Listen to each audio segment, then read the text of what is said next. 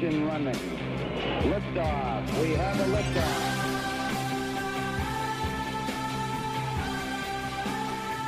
It's Eric Erickson. Welcome. It is Atlanta's Evening News, starting now at 4:07 p.m. The phone number, same as it was before we left, 404-872-0750, 1-800-WSB-TALK.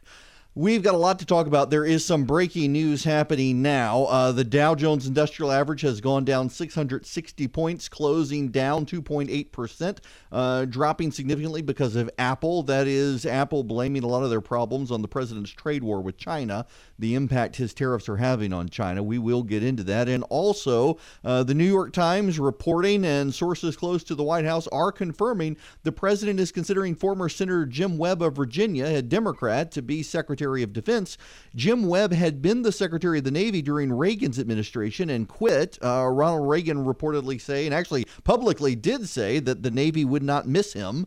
He then got elected to the Senate and was very miserable in the Senate, then ran for the presidency as a Democrat. The Democrats rejected him, and now the president considering him. I don't know that this is the guy that the president wants. We will get into that, and Nancy Pelosi back as Speaker of the House. Before we get into any of that, we need to go back to the issue where we left at the end of December, right before Christmas, the government shutdown that actually happened, and why we're still in the government shutdown. First of all, I think it's worth noting in the government shutdown that no one is dying.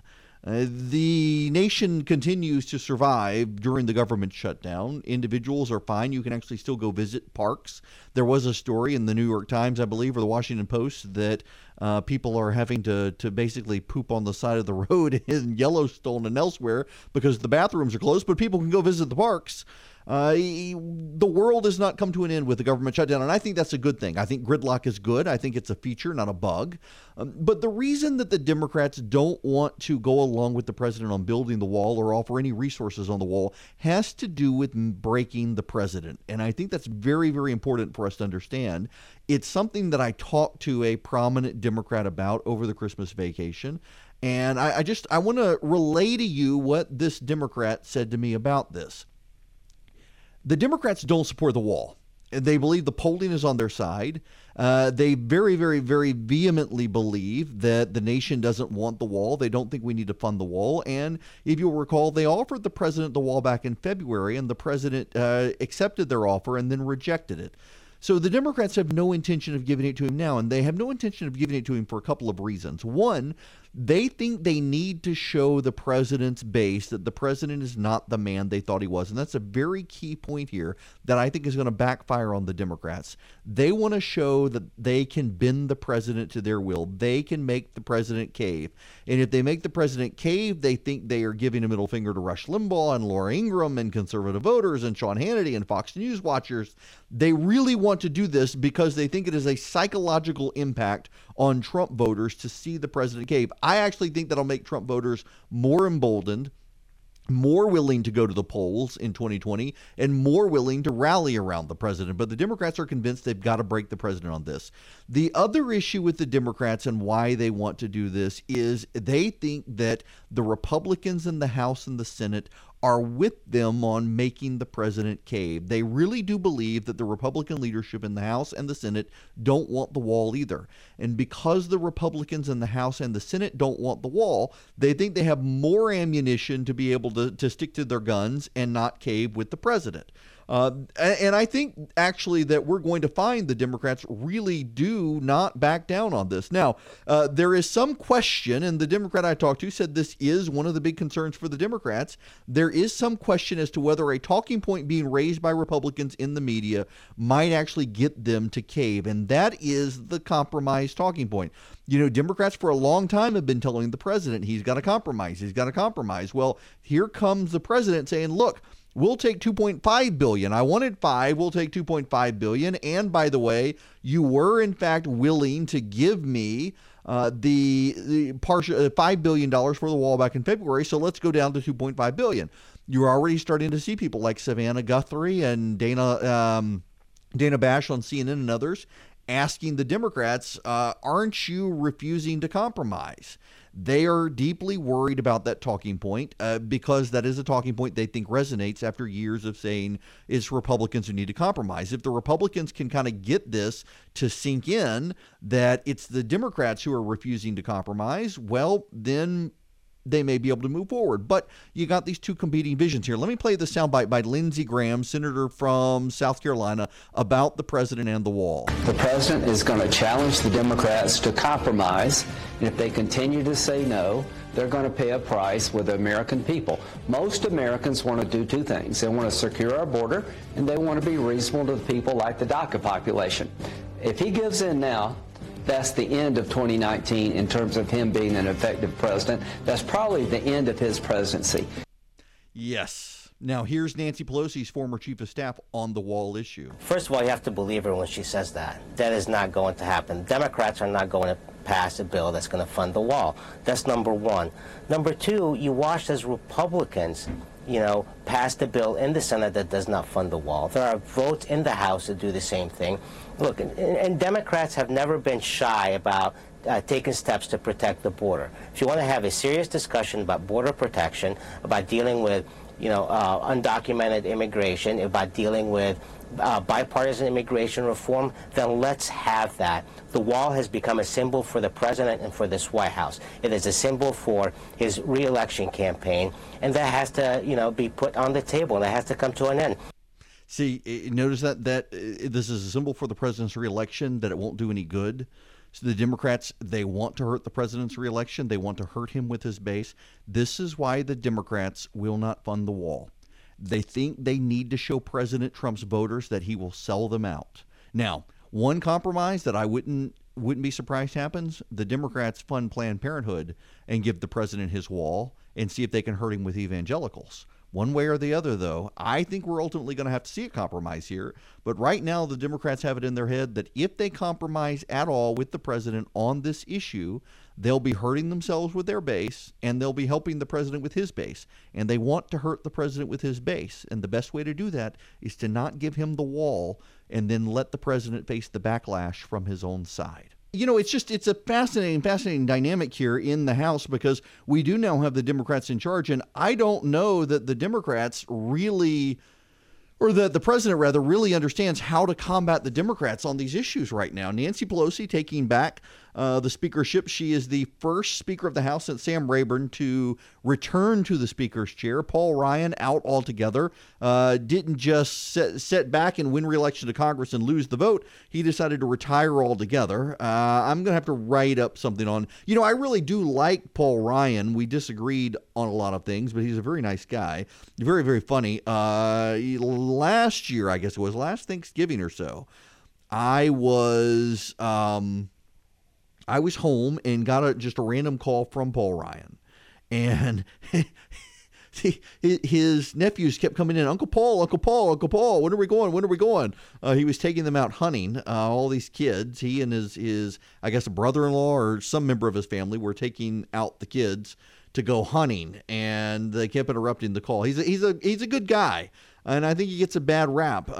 He was put in a very unfortunate position, and history will show it was a position he tremendously did not want to be in. Paul Ryan never wanted to be Speaker of the House. He was ultimately the compromise guy and wound up doing it, though hating every moment of it. Never really liked to be Speaker of the House. An unfortunate position. I actually pinned an op-ed in USA Today when he was up for that vote, saying I didn't think it was a good idea to put him in as Speaker, that he had sold out conservatives. And I don't think he ever did conservatives a ton of favors. But at the same time, I also think that I'm finding more and more in politics that I can be friends with and relate to people I disagree with in politics because we're also burnt out of it. We can find common ground to talk about other things. We don't have to talk about politics. Too many people are switching out religion and politics and treating politics as a religion. In fact, I would be remiss if I didn't know Bree Payton died. She was a writer at The Federalist. She went to work one day last week and went home, went to bed, and the next morning woke up and had H1N1 flu and meningitis and was dead by that evening. Now, many of you probably don't know Bree Payton. She was a young conservative writer, 26 years old. Really was a good writer. I did not know her well. She was friends with a lot of friends of mine. What was appalling, though, was a bunch of progressives laughed at her death, ridiculed her. She had written a tweet when she was 19 years old, poking fun at anti-vaccine folks. And they treated this tweet as if it was real and not poking fun at people, and ridiculed and turned her death into the butt of jokes. And it was all because of her opposition to Obamacare. And it's amazing how people in politics these days are still treating the other side as the infidel when they're just political opponents. And we're going to see a lot of this now with the Democrats back in charge of the House. There is a movement in the House and the Senate to amp up anti-religious, particularly anti-Christian bigotry. We're seeing this in the Senate with Kamala Harris, Dianne Feinstein, and others now aggressively saying they are going to oppose anyone who is a member of various Catholic organizations because they think those people, in Dianne Feinstein's words, put their dogma ahead of our democracy, which is astonishing for a senator to say. There's even a provision in the U.S. Constitution that says there can be no religious test, but it's not really enforceable in court. If these people vote against these nominees, you can't go to court and say, well, the reason they did it was because of anti-Catholic bigotry. And yet that's actually why they're voting against these people. And we're about to see the Democrats really convinced, as Nancy Pelosi said today, the nation wants to move beyond Donald Trump. They want to go in a different direction. The Democrats are going to give it to them. And what they're going to do is they're going to amp up the social justice warrior nonsense and I think overplay their hand, potentially handing the presidency back to the president in 2020. Of course, we've got 2 years to get there. It's 24 after the hour. Eric Erickson here. So I got to play you this clip from Doris Kearns Goodwin. It really sets the stage for what we were seeing and hearing earlier today on Capitol Hill with Nancy Pelosi returning to the speaker's chair. Just listen to this. Yeah, which makes it even a more warm occasion. You know, it struck me in Representative Jeffries' nomination of Speaker Pelosi when he talked about what a joy it was for him to nominate her. We've had so little joy in politics in these last months. I mean, there seems to me so little joy in President Trump as a person, you know, except when he's fighting against something. So to see families together at this moment, to see the joy of new people thinking that maybe things will be different, you know, that maybe there's something will change and this fever will break. We just have to celebrate that moment, and it's a great thing. You're right. Normally they can't be there, so let us just take this moment and feel good about it, and know that maybe things will get tough again tomorrow. But I just have a little bit better feeling about things right now as of this moment. So call me that. Oh my goodness gracious! She has a little bit better feeling. That that everything will be fine now that Nancy Pelosi is in charge. I don't know that much is going to change. What the Democrats are, though, going to do is they're going to begin to amp up impeachment hearings. They're desperately waiting for Bob Mueller to save them. In fact, you've got one member of Congress. Oh, what was his name? Give me 1 second, and I can tell you a member of Congress has now filed paperwork. Brad Sherman, that's right, from Northridge, California. He's one of the very, very hyper liberals who has been, he wanted to impeach George W. Bush as well. Sherman wanted to impeach George W. Bush. He now wants to impeach Donald Trump. He's going to drop articles of impeachment. He's not waiting for Mueller. The leadership, though, for the Democrats is going to wait for Mueller, and this puts them in a very, very interesting position where they're going to have to placate their base while at the same time not overreaching to make independent voters, particularly the suburban voters who wound up voting Democrats, mad at them. Democratic Representative Kildee, he has been traveling around the country and working very, very hard to rally the base for the Democrats. He helped fundraise for a lot of the incoming Democrats from Republican districts. Listen to this quote. It's very, very telling. This was him on Fox News earlier today. I don't know where they get their reporting. I was in 25 districts of these swing districts of the 40 or so that we won. The issue of Donald Trump, the issue of investigations almost never came up. That was not the agenda we ran on at all. I know where in my own campaign, I ran on the issues that people talk about when they're sitting around their own kitchen table. Now, that's not to say that we don't need to do our job and provide the necessary oversight for the administration. But the core economic message was about, getting America working again. And obviously, we've made progress in that regard, making sure we're dealing with health care costs, pension security. Those are the things that we heard about back home. Those are the things we campaigned on. And frankly, that's why the American people rewarded us with this majority. So, in other words, no, they're not going to fall for the fever swamp ideals of doing this. I don't know that the Democrats can thread this needle because their base is highly, highly motivated. Their base is desperate for impeachment.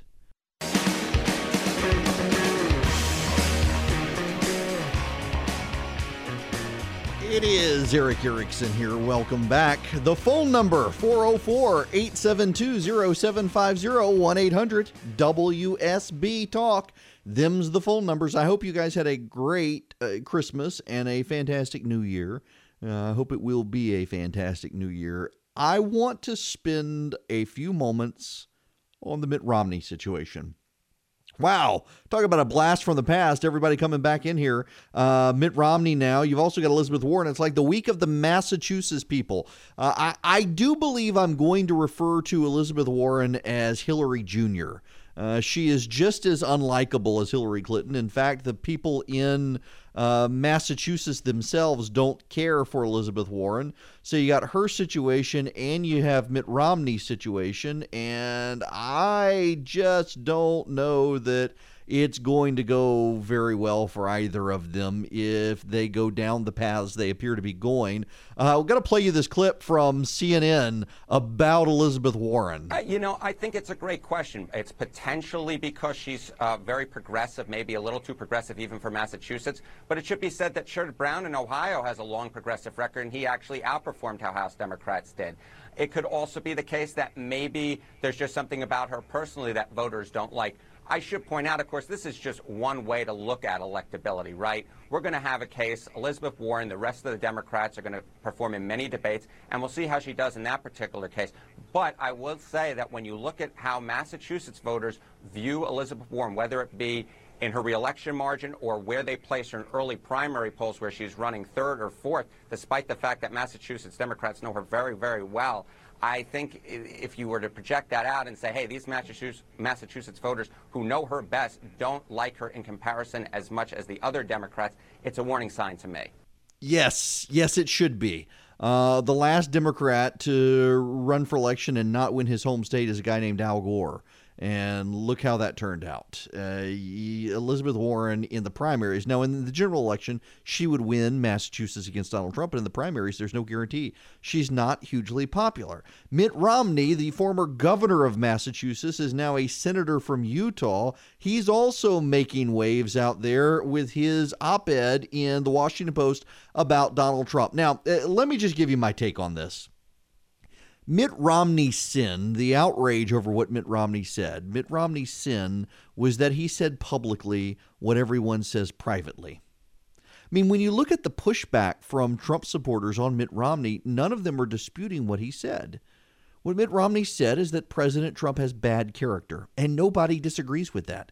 Even the president's core supporters agree. In fact, the president's core supporters have decided character doesn't matter. And Mitt Romney kind of reminds these people that they all campaign saying character counts until Donald Trump. But one of the reasons that Republican voters decided that character no longer counts is because they saw guys like Mitt Romney running for president not fighting aggressively. He pulled his punches. I mean, even the president has come out and said that had Mitt Romney been as harsh with Barack Obama as he was with Donald Trump, he probably would have beaten Barack Obama.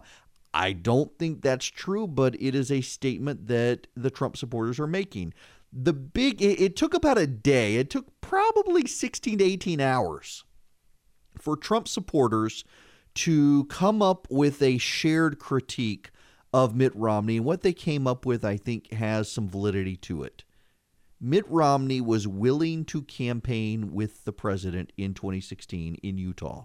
Mitt Romney invited President Trump out on the campaign trail, and the president endorsed him on the campaign trail. When the president was considering who to be Secretary of State, Mitt Romney played perfectly nice with the president while he was considering it and didn't say anything. It was only afterwards that he was critical. They made amends again. The president campaigned with him, and now Romney's critical again. Frankly, I think this is Mitt Romney showing he will fit in perfectly in the U.S. Senate, because this is what U.S. senators do. They campaign, say nice things, and then they stab you in the back. Mitt Romney will fit in right at home here. But again, this doesn't distract from Mitt Romney's point. The president's team would like it to distract from Romney's point. But even Rand Paul, who's taking issue with Mitt Romney, isn't really attacking Mitt Romney's point about the president's character. And what did Romney do? All he did was say he's going to be his own man in the Senate. He's not going to be a loyalist to the president. That means he will probably be like Ben Sasse, who votes with the president 85% of the time. Mitt Romney's not going to oppose Trump-appointed judges. He wouldn't oppose the tax plan. He wouldn't oppose building the wall. I mean, by and large, Mitt Romney is going to be a reliable vote for the president. What gets the president's supporters riled up is the thing that just aggravates me, that they don't like anyone to point out that they're backing a guy who's a moral cretin. He's amoral. He's not immoral. He doesn't have morals. And that's just the truth. And we might as well all accept it. It comes with the package. You vote for Donald Trump, you're voting for a guy who doesn't have morals. Now, you know what's so crazy here? Let me play this quote from Mitt Romney. He was on with Jake Tapper yesterday on CNN. He was endorsing me. I wasn't endorsing him. And I haven't decided who I'm going to endorse in 2020. I'm going to wait and see what the alternatives are. So you're not on board? Because the senior senator from Utah, Mike Lee, said he is likely going to endorse the president. I think it's early to make that decision, and I want to see what the alternatives are. But I've pointed out there are places where we agree and a whole series of policy fronts. But there are places that I think the president can, if you will, elevate his game and do a better job to help bring us together as a nation. Is there any chance that you might emerge as an alternative to President Trump and run against him for president in the primaries in 2020? No. You may have heard I ran before. Yeah. I've had that experience. And by the way, I acknowledge the president was successful, and I was not. He did something I couldn't do. He won. And I recognize that and appreciate that. But no, I'm not running again. And we'll see whether someone else does in a Republican primary or not. But time will tell. Yeah, here's the big headline of the day. I'm more likely to vote for the president in 2020 than Mitt Romney. That's kind of crazy. The president does have his work cut out for him in his reelection. But you know why I think he'll get guys like me and he'll wind up getting people like Mitt Romney is because when you look at the alternatives out there on the Democratic side right now, the Democrats are going far left crazy. And I may not care for the president personally, but I like a lot of the policies he's giving us. Stuff like Syria and our prompt withdrawal from Syria, things like that, make me squeamish in supporting him. I'm not opposed to getting out of Syria, by the way. It's just the way he did it. I don't think that was very leader-like. But I'll probably wind up voting for the guy in 2020. I can see myself supporting the president in 2020 because I think that at this point, a third party is not going to be an option. There's going to be no primary challenge to the president that's successful, and it's going to be him versus a Kamala Harris or someone. I don't think that Elizabeth Warren is going to be the Democratic nominee. I think it's going to be someone who's even further left than Elizabeth Warren, someone who willingly is targeting Christians in the Senate for persecution. And I'm totally going to back Donald Trump in 2020 against one of these radical leftist Democrats, and Mitt Romney and people will too. I think it's worth pointing out that everybody needs to calm down about Mitt Romney. He's now one of 100 senators. By screaming about him and elevating him, you're promoting him to a level where he no longer is, and there's no point in doing that. Mitt Romney is now one of 100 senators. He is not a more significant voice than any of the other 100. So I think we can probably just say, let's move on to a new topic.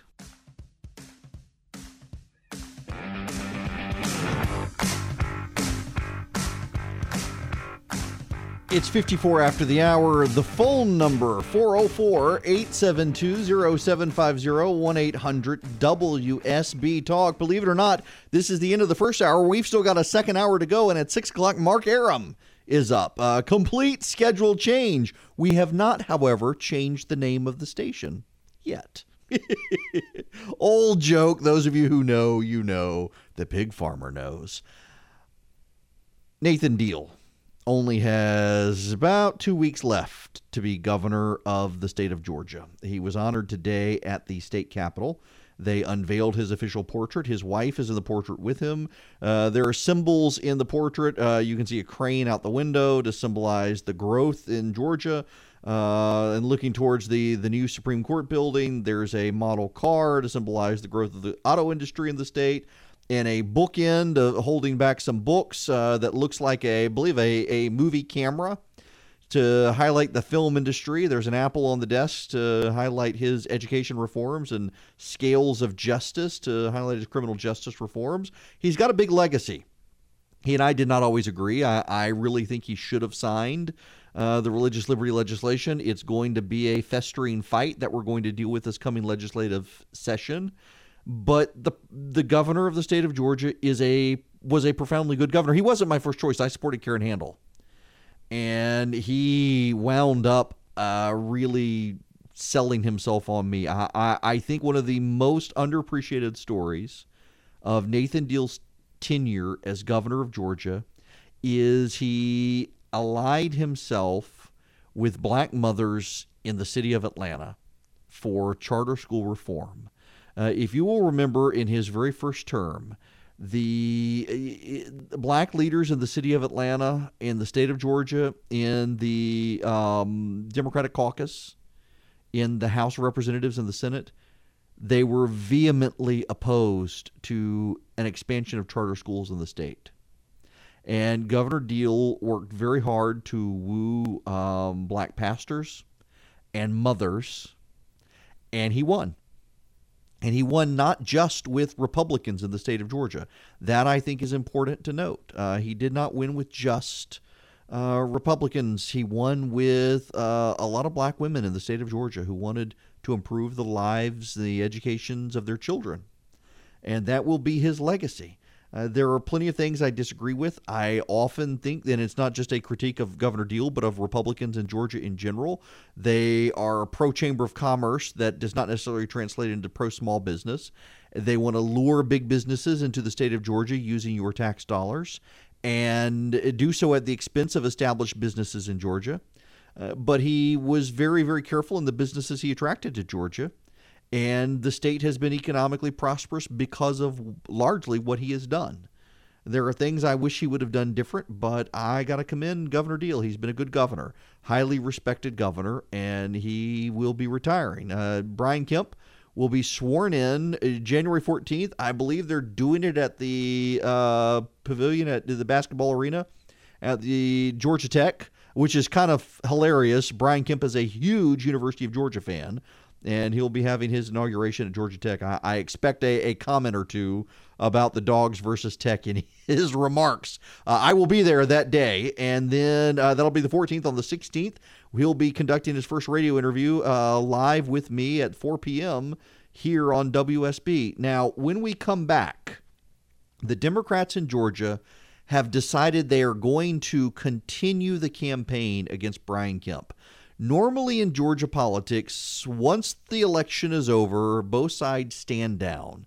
Democrats in Georgia have decided they're not going to, and the Republicans in Georgia, I think, are going to have to figure out how to respond, how to fundraise, and how to push back on the Democrats in Georgia. I'll tell you what the Democrats are doing and why you may be targeted by them when we come back.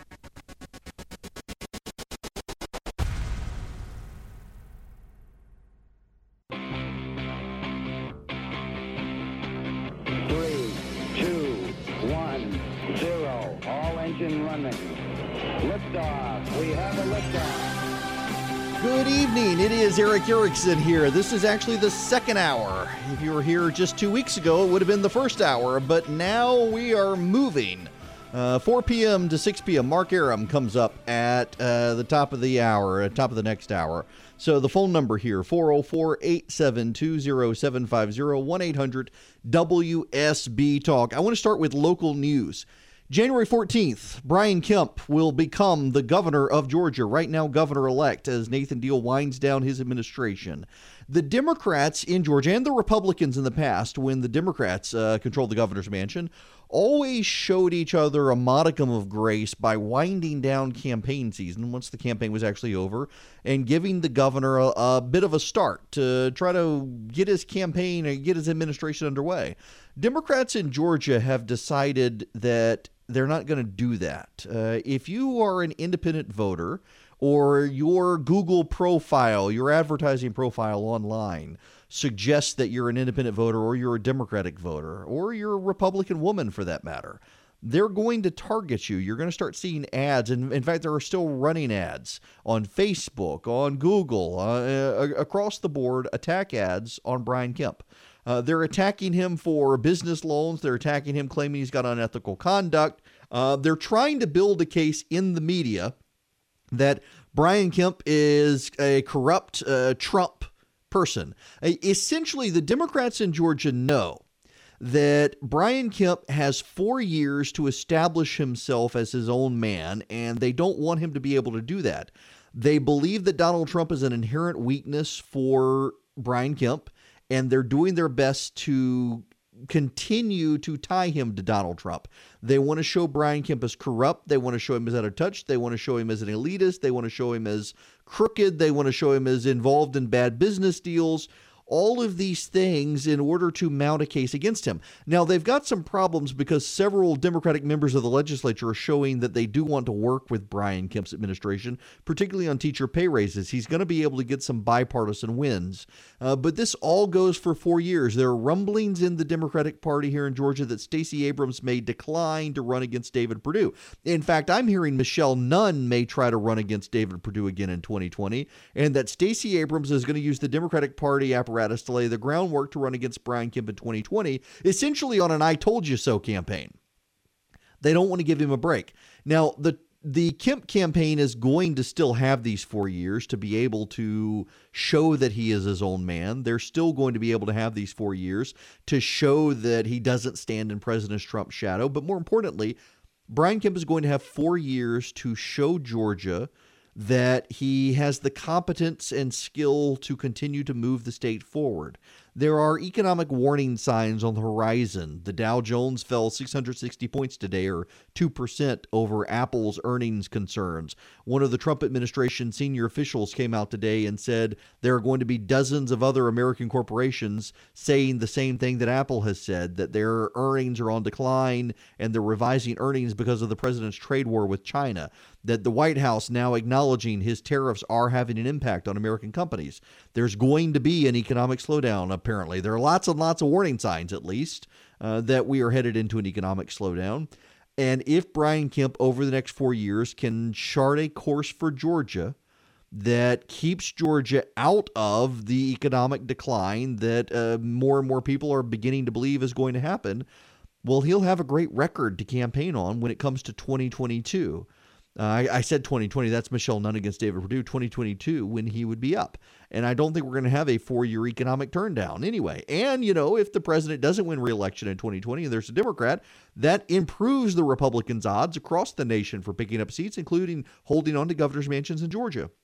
The Democrats, however, are convinced that they can convince Republican women and independent voters and moderate Democrats that Brian Kemp has no business being governor. They are going to fund a campaign online and offline, on TV, on radio, in mail, and at least if they have the money, they're going to try to continue to badger Brian Kemp, continue to assassinate his character, and continue to try to portray him as a mini Trump. Because they don't have an agenda to run on. They don't have a winning side. They don't have a winning team. They don't have a majority. They don't have statewide wins in Georgia. The best they can do is a 4-year character assassination of Brian Kemp and hope that people will cry uncle and say, enough, we'll give it to you, Democrats, just go away. That's going to be their strategy. I don't think it's going to work for them. I don't think in 4 years of beating up Brian Kemp, and he has a successful record as governor to show, that the Democrats are going to be able to do what they want to do. But That's not going to stop them from wasting their money and trying. I will say, though, Republicans in Georgia do need a response to this. They do need to get some wins for their base. One of the things Republicans can do as a win for their base, religious liberty. One of the other things Republicans can do as a win for their base is helping rural Georgia and farmers in the state and not kowtowing to liberal interests in the city of Atlanta. If they can shore up their base and do these things, well, he's going to have an economic record to show. He'll also have a socially conservative record to show.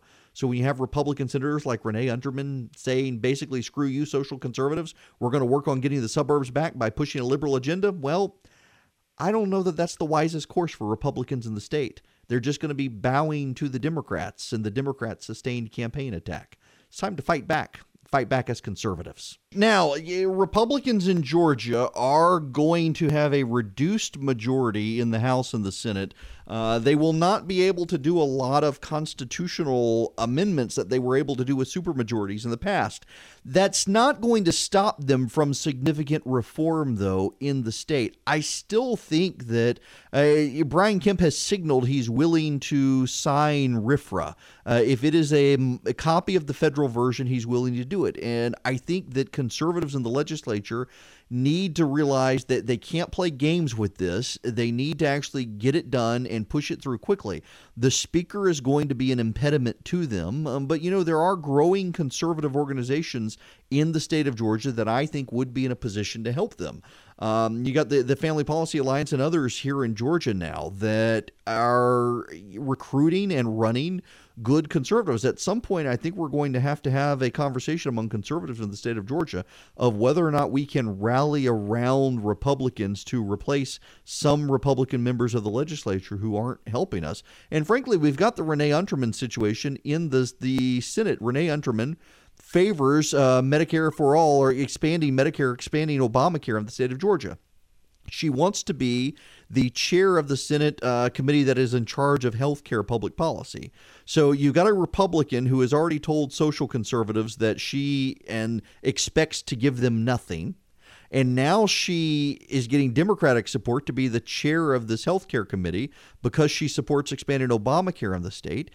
Is that really how Republicans in the legislature want to reward the Republicans who got Brian Kemp elected and helped preserve the Republican majority in the state, and also showed up at the runoff and got Brad Raffensperger in the Secretary of State's office and Chuck Eaton on the Public Service Commission? Do they really want to put someone in charge of a healthcare committee whose singular issue is expanding Obamacare and who repeatedly blocked expansion of medical marijuana in the state and is now telling social conservatives to go away and want to ignore them? I think that's a bad strategic policy for Republicans in the state of Georgia. They're going to have to deal with it over these coming weeks. They're having these conversations behind the scenes now as they try to set a legislative agenda with the incoming Kemp administration. Now, as for the Kemp administration, they're coming in wanting to make it all about economics. They understand what's happening in the markets right now. They understand the economic situation. What Brian Kemp would like to do is be able to find a funding mechanism whereby he can give teachers a pay raise. It was his signature issue on the campaign trail. And Stacey Abrams repeatedly mocked him on the campaign trail and said there was no way he was going to be able to pull this off. Brian Kemp wants to pull this off. Brian Kemp wants to give teachers a pay raise in the state of Georgia. He remembers Roy Barnes. He remembers the problems he had in his reelection with Sonny Perdue. It wasn't just the flag. There were huge teacher issues with Roy Barnes. Mark Taylor was scuttled because teachers really didn't support him against Sonny Perdue. Nathan Deal got a lot of support from teachers. Brian Kemp wants that teacher support in the state of Georgia, and the best way to get teacher support is in the pocketbook by trying to find a way to give them a pay raise. And frankly, there are a lot of Democrats in the state of Georgia that are going to side with him. So the Democratic Party in Georgia can do these sustained attacks on Brian Kemp, but he's going to get a huge bipartisan win if he can figure out where to find the money to give teachers this pay raise. What I think we're going to see Democrats do in the state if he gives this pay raise is they're going to try to make it a bigger pay raise and essentially try to dollar for dollar outmatch Brian Kemp to the point where they're going to have to wind up raising taxes if they actually want to fund the teachers with what they're offering. I think we're going to find a Brian Kemp compromise here. And it's going to prove a lot of Democrats wrong that he isn't willing to work across the aisle. They're convinced he isn't willing to work across the aisle. You give teachers a pay raise like he wants, it's going to be a huge win for Brian Kemp and really, really, really set the stage for his reelection early in his administration.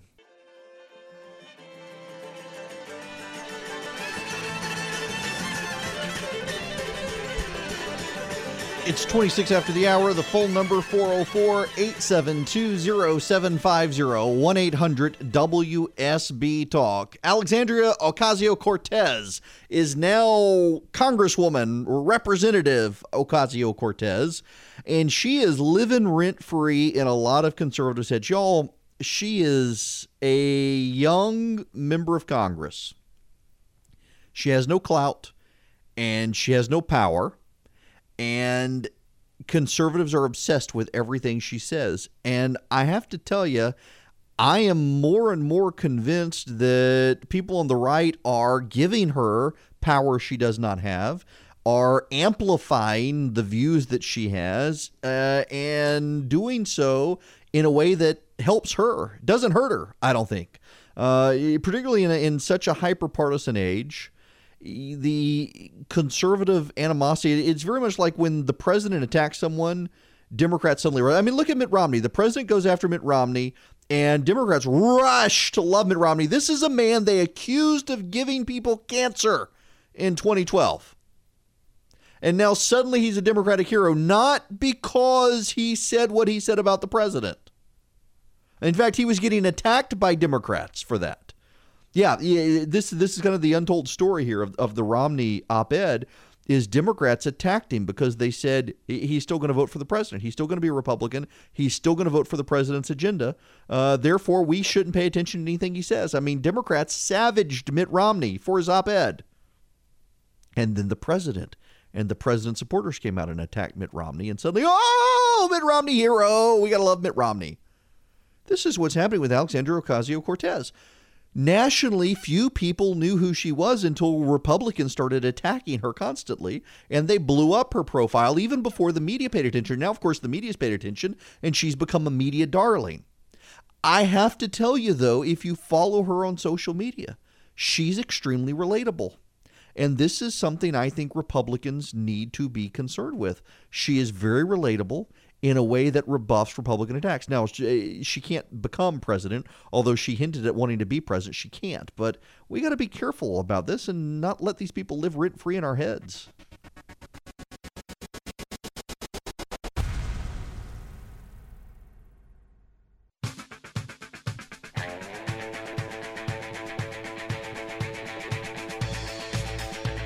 It is 39 after the hour. Eric Erickson here. The phone number is 404-872-0750, 1-800-WSB-TALK. I realize some of you are probably shocked that this is the second hour, and Mark Aram comes in at 6 o'clock. I got to tell you, just as an aside, I think I can do this here as just a small personal note. When I started at WSB, I was told at the time I was the first person to get a weeknight job on WSB without any prior radio experience. They thought I had it, and I only told them after I signed the contract. It was a misunderstanding. They thought I had a radio show down in Macon. I was just filling in for a guy who got arrested in a crack house, and wound up getting hired here as Kane was running for president. And within a year, wound up moving into the 5 to 7 slot. It was first 6 to 8 and then moved 5 to 7 and have been there in that slot from 5 to 7 ever since. And the downside of it is it means that 5 days a week, I can most assuredly not have dinner with my family. And oftentimes they will wait for me, and I find that it takes me another hour to scramble around and try to figure out what we're going to do for supper, and go out way too often in the last year, really, as Christy's medicine. She gets worn out in the evenings, and so I've been going out and finding things to get, and sometimes it's 2 or 3 different places. I feel like I'm one of those people who goes out for Uber Eats and picks up a bunch of meals and brings them back, and it's been really frustrating. We've worked very hard to get out of the habit, but now getting off at 6 o'clock, I will be able to have dinner with my family at a reasonable hour, and we'll be doing so tonight. And I cannot tell you how much that delights me. So I'm very sorry. I have heard a lot of complaints from people who their commute time either starts at 5:30 or 6. You'll have Mark Arum, though. So calm down. It'd be happy for me that I will be able to have dinner with my family. One thing I want to tell you, as well as a programming note, and I haven't even told the pig farmer that this is going to be happening, but next Wednesday, as from here on out, programmatically, I think, I am going to start doing a rundown of the horse race for the Democrats and the Republicans. Now, why do I say the Republicans? There is some growing talk among Republican state parties that they are going to cancel the primaries in 2020. The South Carolina Republican Party is suggesting that they're going to cancel the Republican primary. And now the New Hampshire Republican Party is suggesting it may cancel the Republican primary. The reason being is because they're not quite sure that the president would not have a run for his money. And the reason they believe that is because even at the end, when it was very clear that he was going to be the nominee, he was still barely able to break the 45% mark. Mitt Romney had been, for the last 100 years, the lowest vote getter in a Republican primary. And Donald Trump broke that record. He got fewer votes in Republican primaries as the nominee than anyone, including McCain and Romney. And the Republican Party thinks that there are a couple of people who want to challenge him. Bob Corker has surfaced as a name who may challenge him. I know there's an effort to try to get Ben Sasse to challenge him. And, of course, there's the whole Mitt Romney thing. But Romney himself says that's not going to happen. So the Republicans are trying to shut this down and force these people into a third party if they want to challenge him. And honestly, I don't blame them. This is Donald Trump's party. I'm not opposed to a primary. At one time I was. But I do think that this is a fight not yet over within the Republican Party. It's a fight worth having. I think it'll be the president's fight to win. I think he will win it. I think the president probably will win re-election because the Democrats are going so far left. But I don't think they should preclude necessarily having this intra-party squabbling and finally resolve this fight as to whose party it is and let the president come out on top. And then those people can decide that if they want a new party, go have a new party. It's probably going to happen. But in any event, that's why I'm covering the Republicans as well, although there's not a lot of news on that front right now. But on Wednesdays going forward this year, my plan is to kind of give you a play-by-play, particularly as this Democratic primary shapes up. Elizabeth Warren coming out and Dianne Feinstein of California coming out saying, I got an idea on who should be it. So Elizabeth Warren is the first Democrat out for 2020, just an abysmal launch. This whole live streaming, drinking a beer thing, I can live stream drinking a beer for you guys if it'll make you feel better. By the way, that reminds me, I had a new friend and listener. He and his brother invited me to Topgolf the other day, and it was fantastic. The Friday after Christmas, I went up to Alpharetta to the Topgolf up there, and we hung out all afternoon, drinking beer and hitting golf balls. It was fantastic. At some point, I'm going to have to organize a listener event where we go to Topgolf and y'all can watch me embarrass myself. I'm terrible. I got to get lessons. I love to play, but I'm terrible. Nonetheless, Elizabeth Warren live streaming her beer drinking. Her husband didn't want to go along with her. It was weird. It was awkward. She really is Hillary Jr. I mean, she's making quiet car jokes. For those of you who don't know, and it's probably 99.9% of you don't, on the Acela train, that is the train that runs the Northeastern Corridor between D.C. and Boston, there is a quiet car. And you're not supposed to talk on it. And she's on Twitter and making jokes about, they say women candidates are like the best when they're in the quiet car, whatever. This is actually a play to the media that claims to care about flyover country. She doesn't actually care about flyover country. She's not making jokes to make herself likable to flyover voters. It's sucking up to the press. And of course, naturally, members of the media are coming out, they don't like Elizabeth Warren because she's a woman. No, I would gladly have Nikki Haley for president. And all these people saying this, that she's a woman, they will not vote for Nikki Haley. Were she the Republican nominee, they would not vote for Nikki Haley. Look at the attacks on Marsha Blackburn. Taylor Swift came out and opposed Marsha Blackburn. For the women, she did it. It's such a load of crap. You got to support the women. You got to support liberal women who believe in killing kids. That's the Democratic line there. Well, Dianne Feinstein, Martin O'Malley, who ran for governor in 2016 very unsuccessfully, has come out and said he's not going to run. Beto O'Rourke should run. Dianne Feinstein came out this afternoon and said, wait a second. Not him, Joe Biden. And I do think Joe Biden is the one who can give Donald Trump a run for his money, but I don't know that Joe Biden can get through the current Democratic Party. Why? Because he's a white man. And the Democrats increasingly are signaling that no white man need apply, and increasingly no white woman, including Elizabeth Warren, need apply for their nomination. For people who say judge people by their character and accomplishments, the Democrats are going full-on identity politics.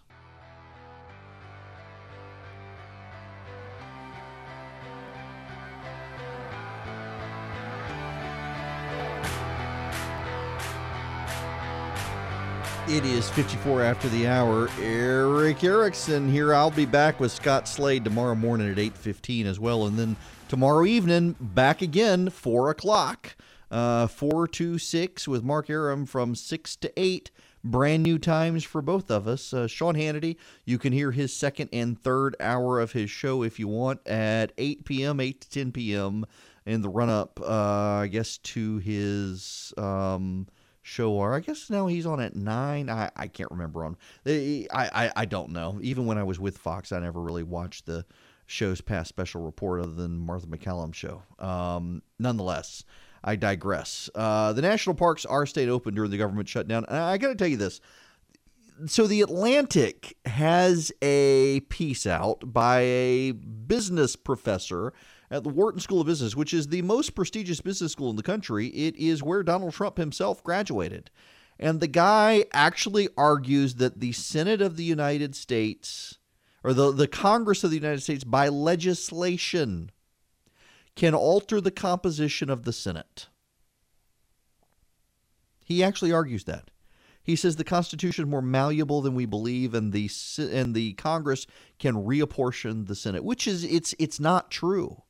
There is no rational argument for this, and he's being pilloried by law professors left, right, and center for his statement, and yet he's doubling down on it. The 17th Amendment of the Constitution says that each state shall have 2 senators, and each senator shall get 1 vote. That's very, very straightforward, and he seems to think that they could reapportion the Senate, that malapportionment of the Senate. There's no malapportionment in the Senate. Each state gets 2 votes, and it gets 2 senators. And I think that what is missing here is the idea that somehow the left has decided that the states are subdivisions of the federal government, that the states are essentially to Washington as counties are to states. You know who created the federal government? I realize the Constitution says we the people, but it was the states. And in fact, one of the arguments in the Constitutional Convention was whether or not that should be made more clear. I guess they should have, because the left is tending to ignore it. It's why the 10th Amendment exists, to make it very clear that the powers not given to Washington are reserved for the states or the people. And we're going to hear so much in these next few years, even after Trump is gone, whether it's in 2 years or whether it's in 6 years, we're going to hear more and more complaining by the left about the Senate, because when they cannot win, they declare it illegitimate. The only legitimate things in America, apparently, are when the left wins, and that's not happening, thank God.